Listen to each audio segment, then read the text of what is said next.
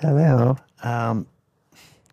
Where were we? Oh yeah, we were in New Zealand, being sung these lullabies by these Maoris. This beautiful strumming guitars. It's amazing, their voices. Guys that can be so strong and powerful and yet have these amazing voices. And the women, it's just amazing.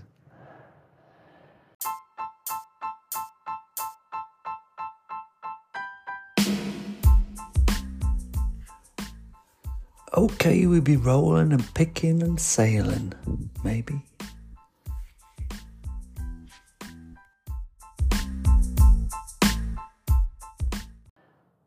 Back at the Kiwi farm, one night, one of the other pickers, Dan, invited us to see him play in a band.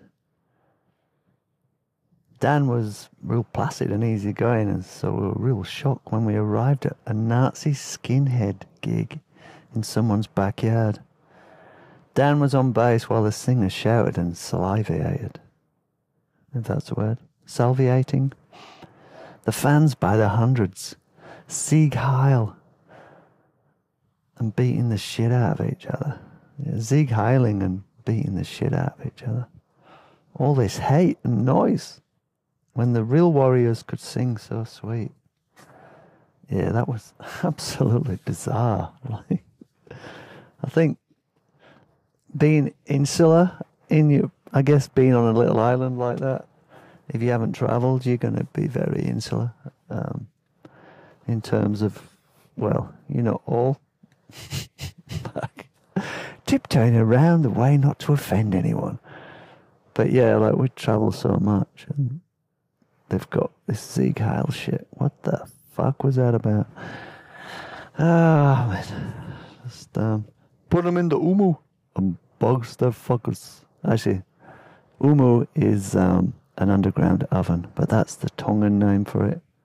Hangi is the name in Māori. Yeah, stick them in the hangi. Get a bit of long pick. It was cold and wet, and the campsite kitchen shut pretty early, leaving Tom, Grant, and myself without a place to hang out. Actually, I started calling him Tom. It's John. What the fuck? Every time I've said Tom in the recent past, and even in the back end of the other one, it was John. So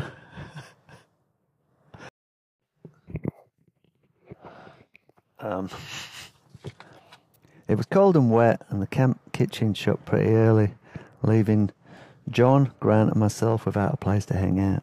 We crouched outside our tents, not ready to call it a night. Grant's tent still had a spew stain where he decided to drink beer one night instead of smoking his cones. And he'd thrown up like a teenager in the park. John had this idea whereby if we bought a slab of beer, we could rock up at little Phil's caravan and offer him one. Phil was young and pretty naive, a mummy's boy who wore Y-fronts and never took off his white meat factory Wellingtons. Well, I don't know if he wore Y-fronts, but he always wore these like meat factory white gumboots. And yeah, even at night, it's weird. When we stepped inside Phil's parents' caravan, it was warm and cosy. We must have been very transparent in our intentions, but Phil seemed to be glad of our company. We twisted off some tops, and Grant got stuck into Phil. You rooted any birds in here yet, Phil? Could have. Blokes? That's disgusting. You're a shocker, Grant. Fuck these accents. Phil tried desperately to get himself out of the spotlight, but Grant held him there. You fucking doing all right here, Phil, aren't you? Kitchen, bathroom, bunk, razmags. Yeah, I suppose I am. You could probably fit a sheep in that bunk with you. What? Well, you got to get lonely in here sometimes.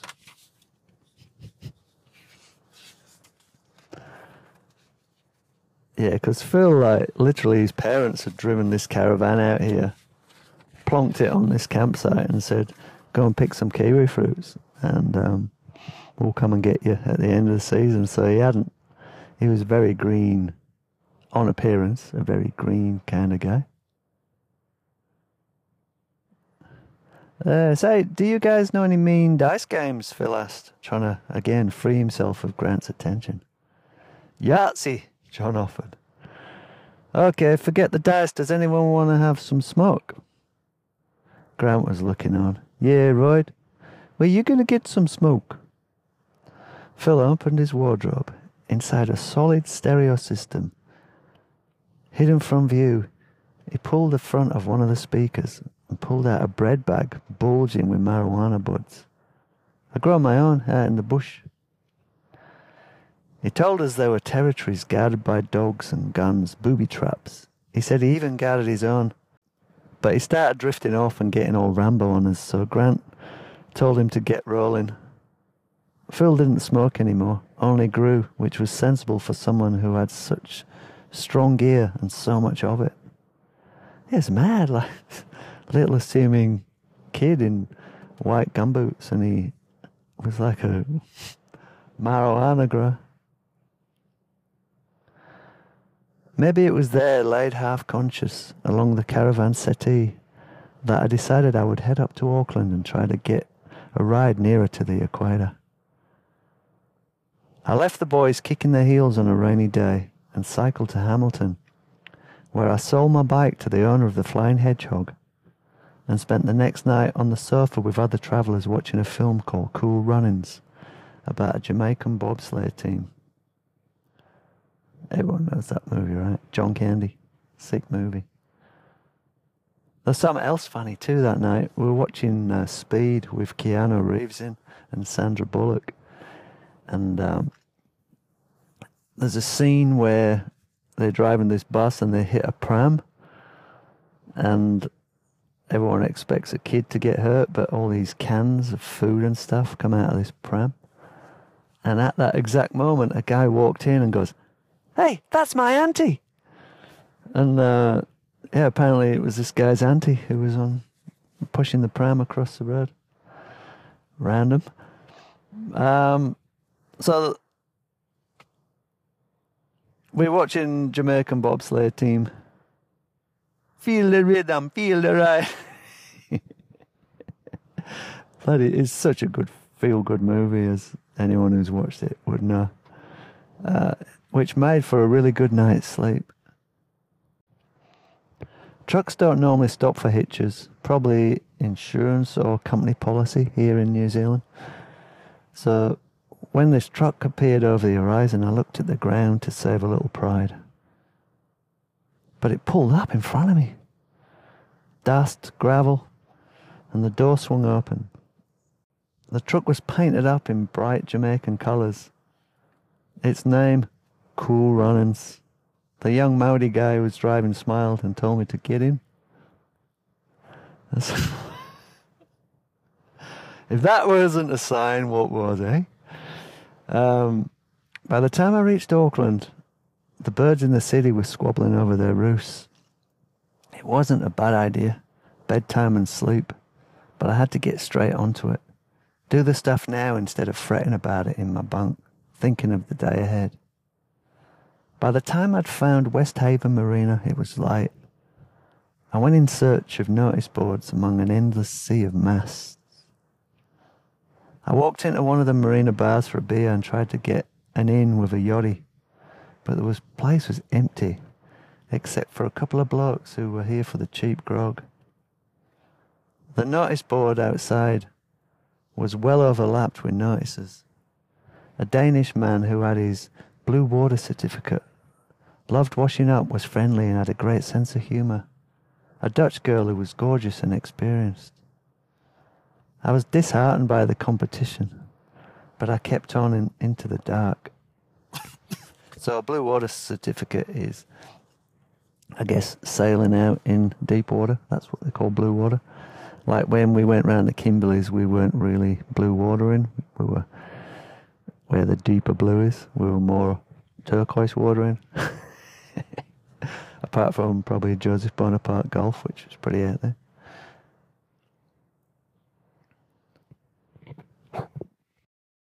I was disheartened by the competition, but I kept on into the dark. I walked the full length of the jetty until I ran out of notice boards. It was hard to go cold calling yachties, for most of the jetties had security gates with combination locks. I was about to give it in for the night, but thought I would go and have a chat to Alan, a guy who had been advertising for a month, if only to get some information from the grapevine. I felt sure he would have been inundated with crew by now, because he'd been advertising for a month and his yacht was prima. It's like a ketch, this big steel-hulled yacht, probably worth over $1 million. The jetty gate was open, so I wandered along, puzzling over the names until I found his boat. 30 minutes later, I walked back toward the city, fueled with excitement. Come back in 2 weeks, Rich. You got a ride to Polynesia. Far out. The next day, I had to get a visa for Australia. I mean, if I wanted to get back there, when I was out of cash. And it was a great place to earn money. The big stepping stone to Asia. It's funny, on the way to New Zealand, because I had a visa for like 6 months or something, not a work visa, and I was trying to get on the plane, and the immigration lady said, "Oh, you can't come because you've got no onward ticket." I was like, "Oh shit, didn't even think about that." So,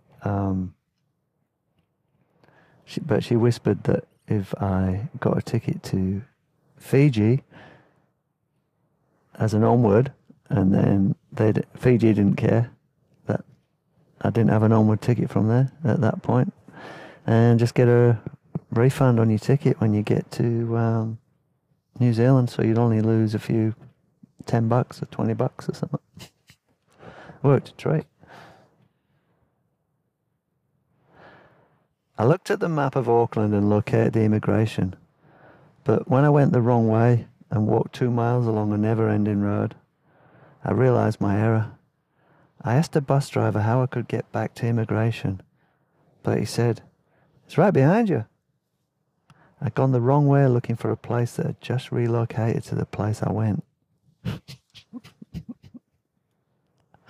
That was it. Like, you only really needed a compass, I reckon, for the cities, because when you're out and about, you can see where the sun is.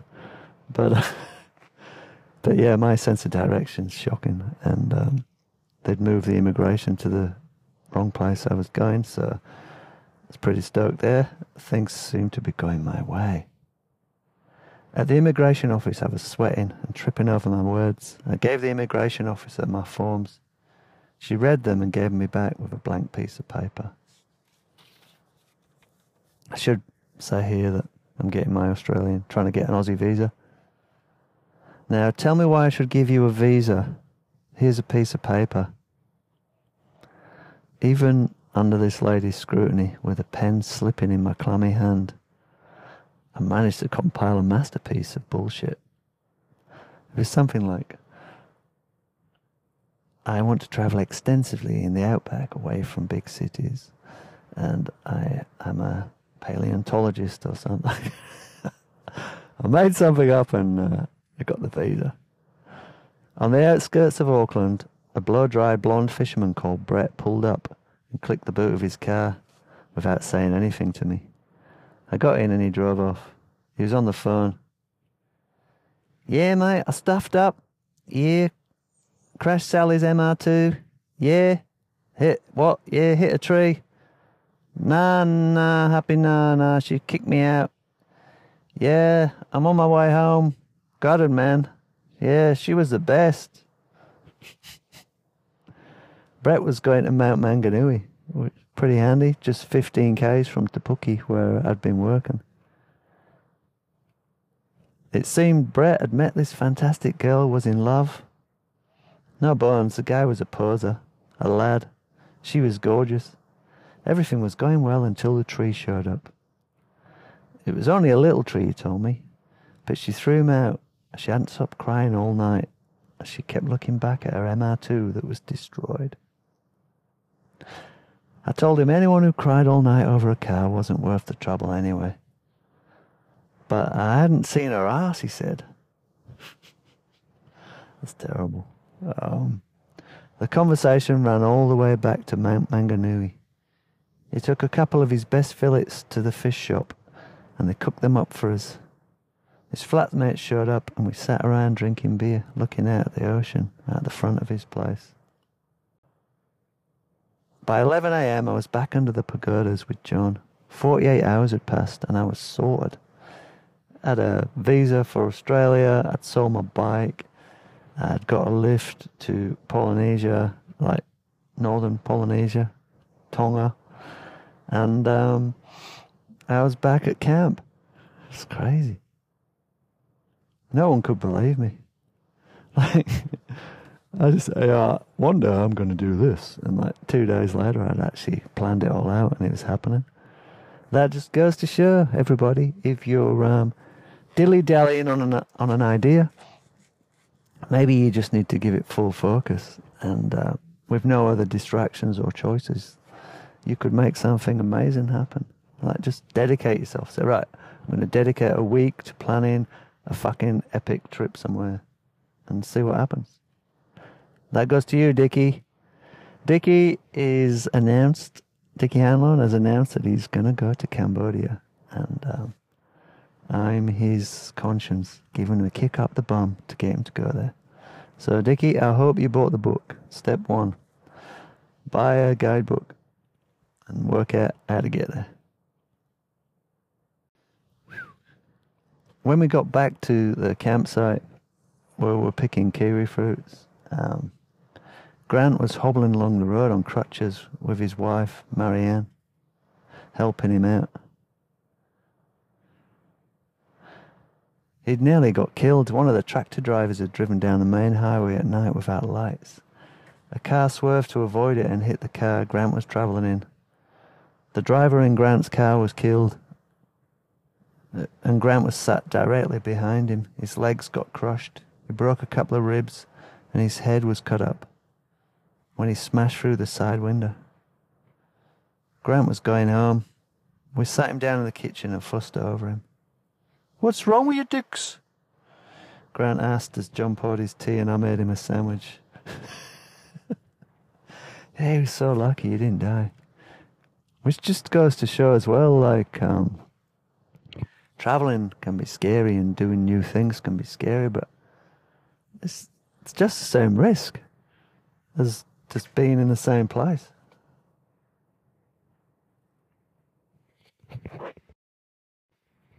Tapuki was nothing without these people, a community brought together by circumstance. When I try and think back to write, I miss characters like Grant. He was from the salts.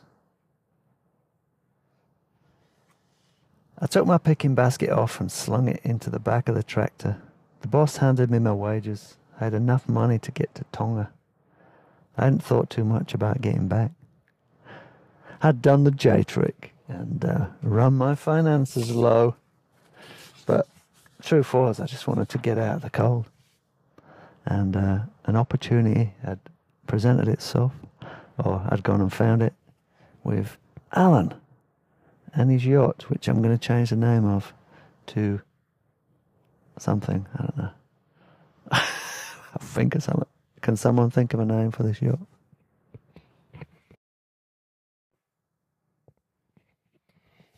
Okay, I was just looking at this story, and I was wondering if I could keep up making a false name for the entire story for this yacht, because I could have made a false name up for the main guy, the skipper, and I was wondering if, like, any parts of this, if he read it, he'd be pissed off. And I was wondering if he was still alive. And then I just thought I'd give it a crack and see if I can make up a false name for this yacht. So instead of Mama, I'm calling it Braveheart. So the yacht's called Braveheart. The guy's called Al. Let's see if I can keep this up. We popped out of Auckland's light pollution and the grunt of Al's massive double-decker bus engine died. Rich, wake up, man. You gotta come and see this. Justin was a Californian surfer. He was a really passive guy, tall with a long, broad nose from his Cherokee ancestry. I followed him through the galley/lounge room and up into the cockpit. The ocean was flat, smooth. The sails drove us forward at a gentle pace. Along either side of Braveheart, dolphins, invisible but for the green glow of phosphorescence that held them in light as they breached the surface. This was the only calm water we would see for 5 days. We cut through the swell heading north, rotating around night and day, sleep and wake. The bow rose high over the tops of waves and crashed down into the troughs. At first, sleep was an escape when the motion that affected everybody would stop. But soon, even my dreams rocked. I was home talking to my dad. "Hey, Dad, I'm back to see you, but I'm not here." The bow fell down the face of a wave, and I stumbled and fell around my dad's front room. "Shit, it's rough out here, Dad." "What you doing, lad? Stay still." "Rich, wake up. Rich, it's your shift, buddy." "What? Huh?" Out on deck, I joined Gordon on the night shift. Gordon, too, was an American from Seattle who had Indian blood, but he looked more European than Justin. He was outspoken and take no shit honest. Amanda was tactful and neutral. Brent was keen to get his skipper's ticket and was constantly challenging Al with questions. So Amanda, I think she was Kiwi, and Brent was Kiwi. Al knew a lot about the ocean. He had motored around it most of his life as a cray fisherman, but sailing he knew very little. Brent's knowledge unnerved Al and made Brent #1 scapegoat. Plus, probably because he was Kiwi as well, he didn't have any novelty factor. During the night, my eyes glazed over and lost their focus for a brief moment. When the rigging came back into focus, I realised I was in charge of Alan's $1 million yacht. I had snuck in the back door to Alan's dream. I tweaked the autopilot to keep the best course as high into the wind as we could. Yeah, because we're pretty much heading almost. The winds were coming predominantly from the direction we wanted to go. So we had that 45 degrees where we could sail toward the wind within 45 degrees. So it was just like, it sounds really techie, but we were just pretty much tuning a radio. It's just a big dial and just go, okay, we can go 1 degree more now. And then when the wind swung a bit, you'd turn the dial. So we're just trying to, so we're doing tacks, like massive zigzags towards Tonga. But we're just trying to minimize the length of the zigzag, if you get my drift.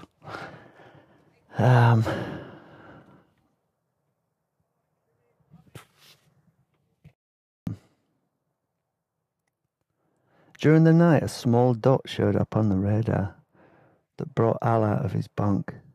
Al was keeping in the aft. He was probably used to the diesel smells.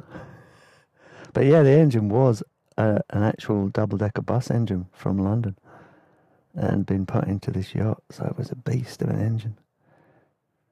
Everything about this yacht was way above Dave's pay grade, like steel hull, massive beam on it, like really wide, had 2 masts. It's called a ketch. It's twice as big as Dave's boat. Had, microwave, washer, TV, so massive freezers. It's totally decked out. A faint yellow light to the west appeared and disappeared behind the waves as we passed a tiny fiberglass yacht that struggled its way north. Alan's boat was twice his size. It had radar, sonar, 2 global positioning systems, and the hull was steel. I pitied the guys in their tiny boat out here. They were taking a real flogging. After 5 days sailing, we came across South Minerva. This horseshoe-shaped atoll, not more than 3 kilometers in diameter, was stranded in the middle of the South Pacific. At its edge, the ocean floor dropped thousands of feet, and the heavy ocean pounded and washed across the reef on high tide. However, once inside the horseshoe through a narrow channel, the water was flat and calm. At the entrance, the carcass of a yacht covered in barnacles and algae to and froed eerily. The skipper, travelling with his wife and kids, had been waiting on the outside of the reef for enough daylight to navigate his way in through the narrow entrance. During the night, a big wave picked them up and threw them onto the reef. There were wrecks inside the reef too. One was an old fishing boat. The skipper just made it into the reef before the sea claimed her. She sank down and settled on the ocean floor 50 feet below. The crew, I think they were Tongan, they managed to survive for over a month living on a tiny patch of sand that was just above the tide line. They built up a wall of coral to give them some shelter from the wind that howled across the ocean, and lived on food from the reefs. On high tide, they would be knee-deep in water without a dry spot to be found. Imagine that, you're just like on high tide and you sail up to these guys and they're just standing there in the middle of the ocean because you wouldn't be able to see the reef. Like some biblical thing. I was sailing through the South Pacific and I met these Tongans who were walking home. But they got saved and they made a dive wreck by leaving their boat there. Fantastic. There was tension on the boat, and not just in the sheets and ropes and sails. It was all generated by Al. Like Ant had said, all skippers are bastards, but Al was next level. I mean, this is where I had a huge appreciation for Dave. Al lowered the dinghy into the water and let out his frustrations on the accelerator, almost flipping the dinghy and us. After this, he was happy again.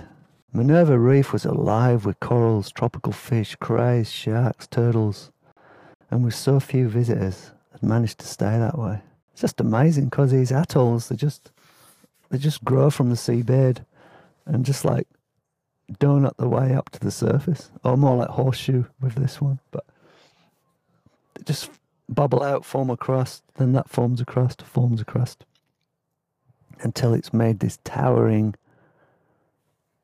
atoll that's come up from the seabed. Justin was first in. He swam like a fish. He was a marine biologist and had been brought up with the ocean. He was actually on the front page of Surfer Mag in California when he was a kid, like this young kid on his knees paddling a mal, because that's an old way of paddling. You're on your knees and just paddle out, and there's this cool pic of him, black and white, paddling out over the break in California. He swam 40 plus feet down into the hull of the wrecked fishing boat, looking for air pockets where he could breathe again. He swam around coral bommies and through caves. When he eventually surfaced, he held crayfish in each hand. He was amazing, this guy. He'd made his own surfboard. He rode around New Zealand, living on the beaches and surfing, and just living off the land as much as he could. Like just eating all the pippies and shellfish, fishing.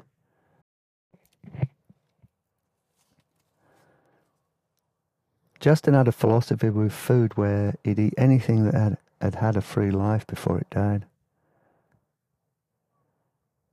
He had worked with battery animals. He knew of the cruelty and what shit was fed to them. Al, on the other hand, was a thoughtless taker. He ripped up living cowrie shells from the seabed and snapped off cray's feelers trying to catch them. He didn't have the grace or skill of Justin. He bulldozed his way around and got cut up by the corals. In the end, he pulled up a female cray covered in eggs and took it home for the pan. There's little orange eggs on these crays. And he was a cray fisherman, so It's like a lot of these fishing, you know, the catch and all that. I really respect the bravery getting out there, but it just looks like rape and plunder on a mass scale when you see that. And that's what the crays are.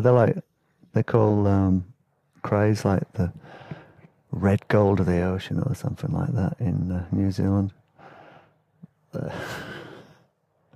Take it, mass.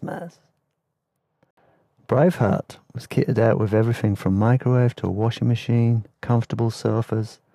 On the wall, a very 70s picture of Al stood next to a great white shark that he caught. This shark was huge, like, it's bloody, like, I don't know, it's like 6 meters long. It was twisted and sad-looking, strung up in chains. And he wore one of its teeth around his neck as a trophy. This great white tooth, wide, you know, like 30 mil wide or something. And it had the cap, like made in gold, like a tooth cap. And then it attached to a chain. And he wore it everywhere. Like, after dinner, laughing at Al's jokes and stories, we twisted the tops off some beers and slammed in a video. We were lifted from our seats and taken to Scotland, where William Wallace fought against the English in the film Braveheart. That's where I've got the pseudonym from. The film sucked me in and took all my attention. I was in Scotland, running for my life, hating my own countrymen. When I went outside for a pee, I took a look around, up at the sky and across the ocean. The moon shifted behind wisps of cloud and illuminated big scary breakers that boomed against the reef. The wind groaned in the rigging. Holy shit. I'm in the middle of the Pacific. It was scary because, like, you didn't get the main swell, but you still got the winds. You got the trade winds, and that kicked up chop as well. So you felt like you were in the eye of the storm, literally. Shark Alley. Al winched me up the 70-foot mast with a halyard rope. Up here I could see across South Minerva, see the Pacific, and its never-ending horizon. Justin was at the edge of the reef on his bright yellow surfboard, checking out the unrideable waves that surely would have spread him across the reef. So there's Just out on like a little dot paddling around. Like, there's tiger sharks and all sorts out there. I could see Shark Alley where Al and Gordon had snorkeled along the day before. They came back with stories of being surrounded by sharks. These sharks, although potentially dangerous, weren't notorious man-eaters like the bronze whaler, tiger shark or the great white. These were reef sharks. The bigger, more dangerous sharks normally stayed on the outside of the reef. So these reefies, there was 2 different types, white and black tips. And the black ones, they were like more pear-shaped. And because they weren't used to man, they were like pretty in your face. We took the dinghy over to Shark Alley. I swam down with the anchor and secured it on the seabed. The water was choppy and we drifted with the current away from the safety of the rubber duck. There must have been 20 sharks cruising the alley. When Amanda swam down to check out a palm coral, she didn't see the shark beneath her. I thought she might swim straight into it. The black-tipped reef shark saw Amanda's approach as a threat to its territory. It came towards us, circling both Amanda and myself, sizing us up through its cold, emotionless eyes. When Justin saw that we were in trouble, he swam over and put himself between the shark and us, outstretching his arms to make himself appear big. Justin was used to sharks. In California, big blue sharks, over 12 foot long, would often come to have a nosy at him when he dived. One time he was tending the dive boat for his friends. He got bored, so he decided to go for a snorkel. He jumped in the ocean, and through the mask he could see his friends exploring a reef 50 or so feet beneath him. They were engrossed with their explorations and didn't see Justin as he free dived toward them. They were too deep, the pressure in his ears too great. He paddled for the surface and sucked in the sweet air. When he looked back down into the depths, a shadow came in at the corner of his vision. He made out the sleek killing machine shape of the great white. He was heading towards where his friends were diving. He swam back to his boat and did the only thing he could. Wait. Eventually, after a long, painful time, his friends surfaced, totally ignorant to how close they had been to this huge great white. In my initial story, I said close to death, because people don't know that much about great whites, and now they're with all the footage they've seen, a lot of great whites don't attack. They just come in for a look, and a lot of attacks are by mistake, which is like, oh, sorry, buddy, didn't realise, as you're watching your other half drop to the bottom of the ocean. Back on Minerva, the shark sniffed our fear, circling us at arm's length, trying to find a way through. Justin guarded us, making sure the shark didn't sneak around the back of him, keeping it face on and playing a game of bluff. Apparently that's a thing too, like, don't turn your back on a shark. If you know it's there. I mean, imagine that though, like, oh, there's a great white, I better duck down and stare it out. It was a strange sensation looking at this shark. Small really, only 3 or 4 feet long. Knowing that we should be okay, but then again, we were in its element and it had big sharp teeth. The black tip gave up and swam slowly away, casting threatening stares as it went. It was like that coconut monkey in in Sumatra. Kept looking back. Yeah, I'll be back, you bastard. I surfaced and looked around to get my bearings. When I put my head back under the surface, 2 more sharks were blocking my path to the dinghy. It really was a kiss chase we played with those sharks in the alley. Fascination and fear. Curiosity gave us courage. If they were swimming away from us, we would happily follow. The following day, Al, Justin and myself went out again. Amanda didn't want to risk a repeat of the shark episode, so she stayed back. It was an eerie place out here in the middle of the Pacific with all these sharks. As I said though, because they were on the inner reef, we kind of felt a bit safer. We kind of kidded ourselves that the tiger sharks only stayed on the outer reef. But yeah, they know they're not allowed in through the entrance, even though a yacht can fit in here. I was scared, but I went anyway. Al and Justin jumped in without hesitation and swam off. When I rolled over the side with my snorkel, the first thing I saw was 2 big black tips directly beneath me. I tried to ignore them, tried to hide my fear. I followed 2 big parrotfish round the back of a coral bommy. I wanted to carry on, but as I swam further and further from the dinghy, another shark appeared. I turned around and swam slowly back nearer to the dinghy and relative safety. More sharks came. I pushed myself out of the water and rolled over into the dinghy. It was cold. With the wind, I lay there, shivering, waiting for the slayer of great whites to return and pay out on me. Yeah, you pussy. What are you doing in there? The dinghy moved and a pair of hands appeared on the side of the boat. Justin hauled himself aboard and lay in the bottom of the dinghy. He looked exhausted. Man, a shark just attacked me. A black tip over 6 foot long had arched its back, folded back its fins in the attack position, and come straight at him out of the murk. Justin tried to stay calm. The worst thing he could have done was to turn his back on it. So he floated in the one spot, keeping the shark in view. The shark was almost on him. He had no means of defence against the speeding mouth of razor-sharp teeth, other than a pair of rubber gloves.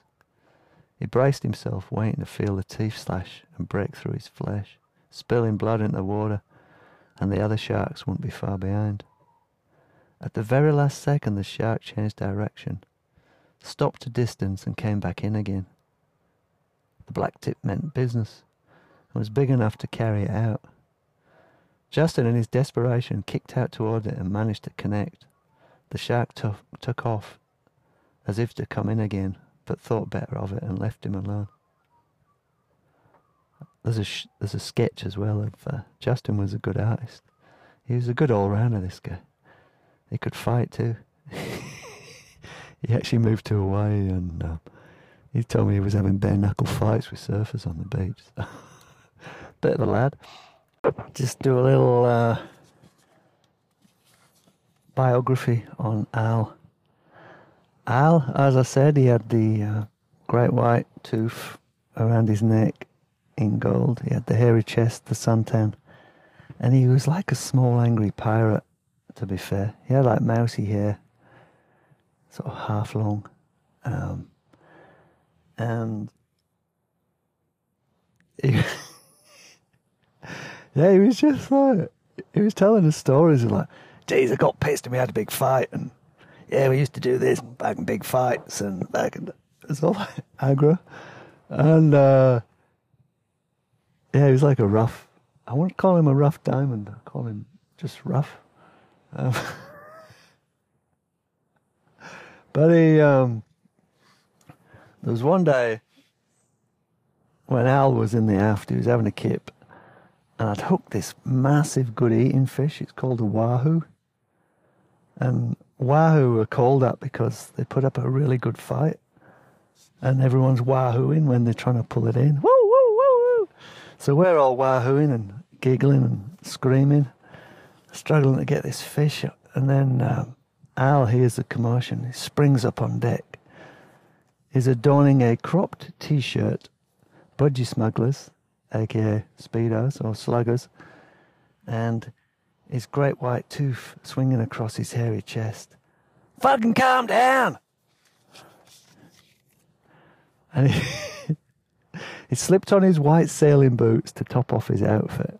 So he's got like, they're like Wonder Woman boots, really. They're like the mid-calf white sailing boots. And then he grabbed the rod, brought the fish in, had the flapping fillets on a plate within minutes. Swill the blood off the deck! And then he disappeared back down into the hole. What a prick, someone whispered. Heads nodded. It's like, fucking pussy! What are you fucking running around for? Fucking... It's like a musketeer, blade swinging through the air, and this fish is like filleted and done. Because it was his bread and butter.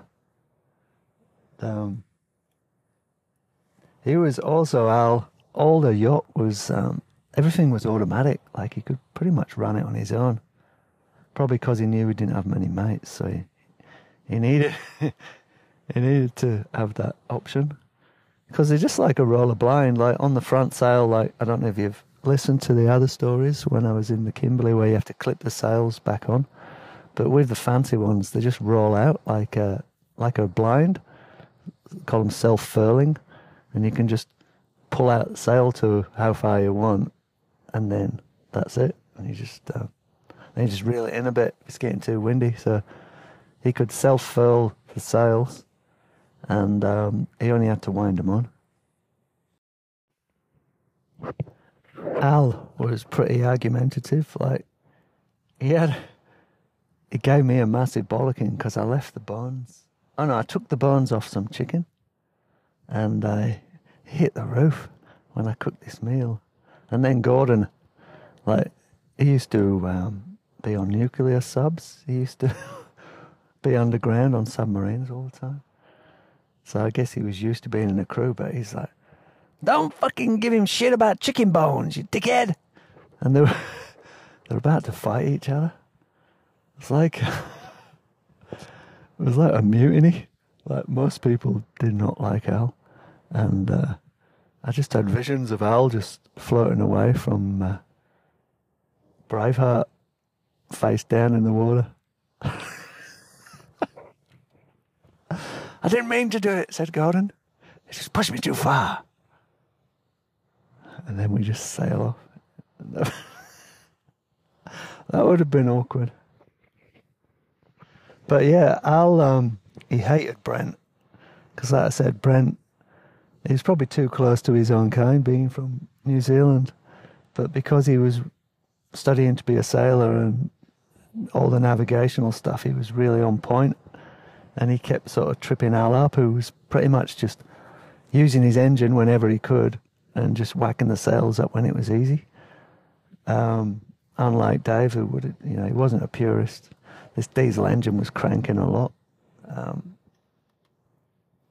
But he told Justin and Amanda that if they wanted to stay, and myself, that we were welcome to keep going once we got to Tonga. We could go on to Fiji and everything, which seems like a dream, doesn't it? If someone said to you, yeah, do you want to come on a cruise around the Pacific, the South Pacific, around all the beautiful islands, and it's only going to cost you $15 a day, or £7. You've been like, what? But the downside was you have to put up with Al, the crazy pirate guy.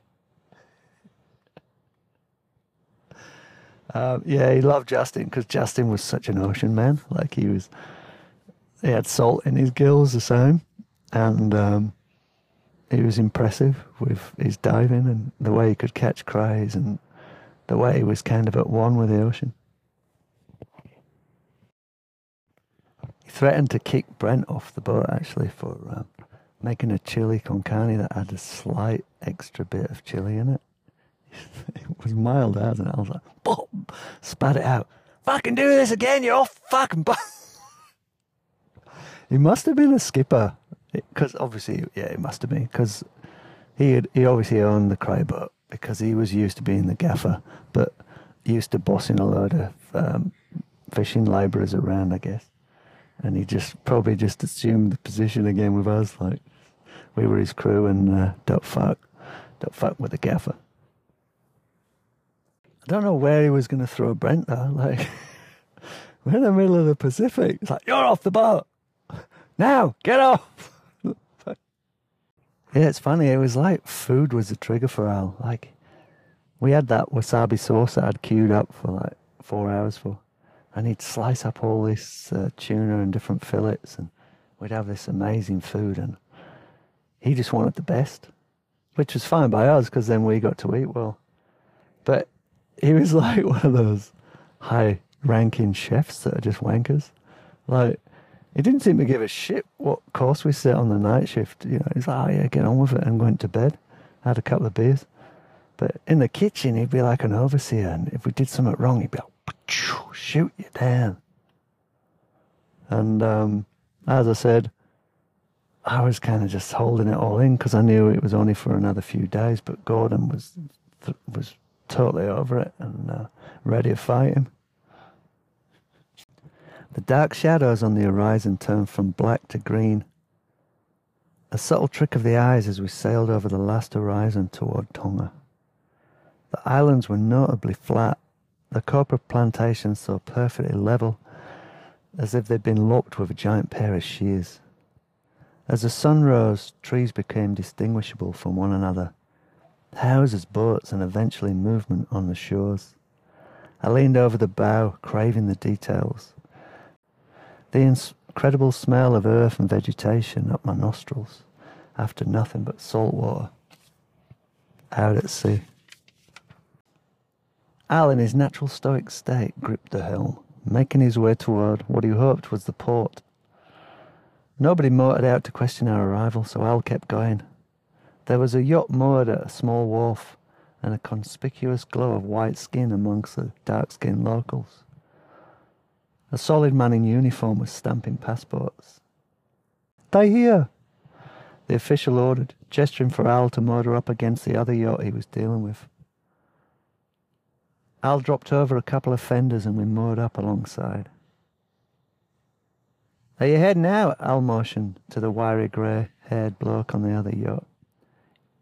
"Yes," the bloke looked agitated. "We're heading to LA in about 20 minutes. He gestured toward what looked like his family, 2 teenagers and his wife. After the immigration dude had dealt with the guys heading to LA, he clambered aboard Braveheart I made it all the way through the story and kept the same boat name. No one will ever know the name of that boat. Al took him downstairs. Like all officials, it was best to stay on his good side. The official left with a big smile on his face, and his battered old briefcase bulging with fishing lures and hooks. Once we had our passports stamped, the crew of Braveheart were quick to get off. In fact, within an hour, Al and Amanda were the only ones left. Justin was down to his last $300 and a long way from his home in California. Al had been his only way out at this time.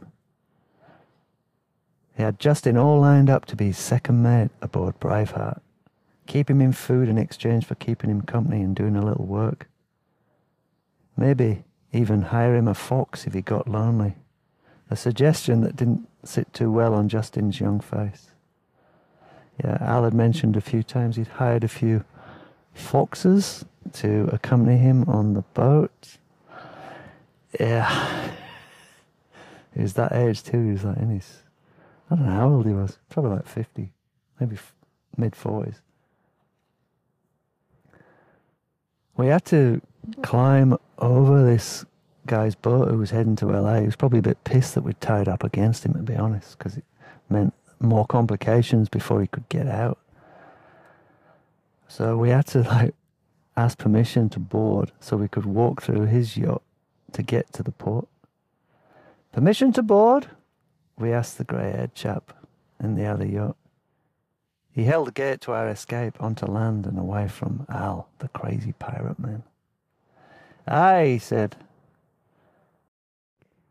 Apart from getting away from Pirate Al, there's also the fact that you've been constantly in motion for so long and your tweaking muscles on your legs are constantly relaxing and contracting as you move side to side, front to back.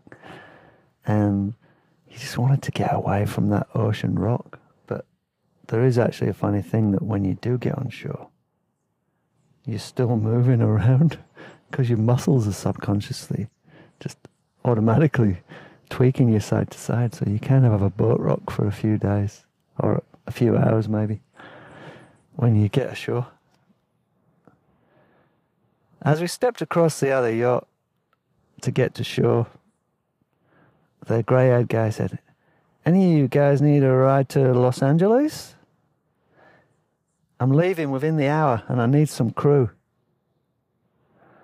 Justin and Brent didn't even get to touch the quayside. They sailed away and we waved them off. It's crazy, it's all a bit too foggy to get my head around at the time. I'd kind of planned, yeah, we'll all go for a beer and they were gone.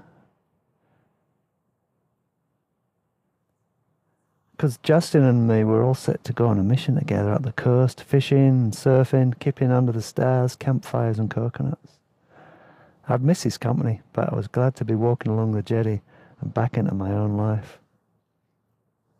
Justin and Brent had another 5 weeks of heavy sailing in front of them. Samoa, Hawaii, LA. And when I got in touch with Justin later, he sent me a postcard and he said the family were fucking nuts and they were fighting all the time and they were stuck in this little bubble of bollocks, man. It's really important, isn't it, that when you're going somewhere good, you've got to go with people who are vibing on it. Because if you're caught up in someone else's storm, you're sort of stuck in one of those shake-up snow doodads, snow globes. And outside it's all really nice and you're in this little shake-up going, "What? Get me out of here." But it was an endurance. And I'm sure they had to meditate to get to LA. But hopefully he wasn't as angry as Al.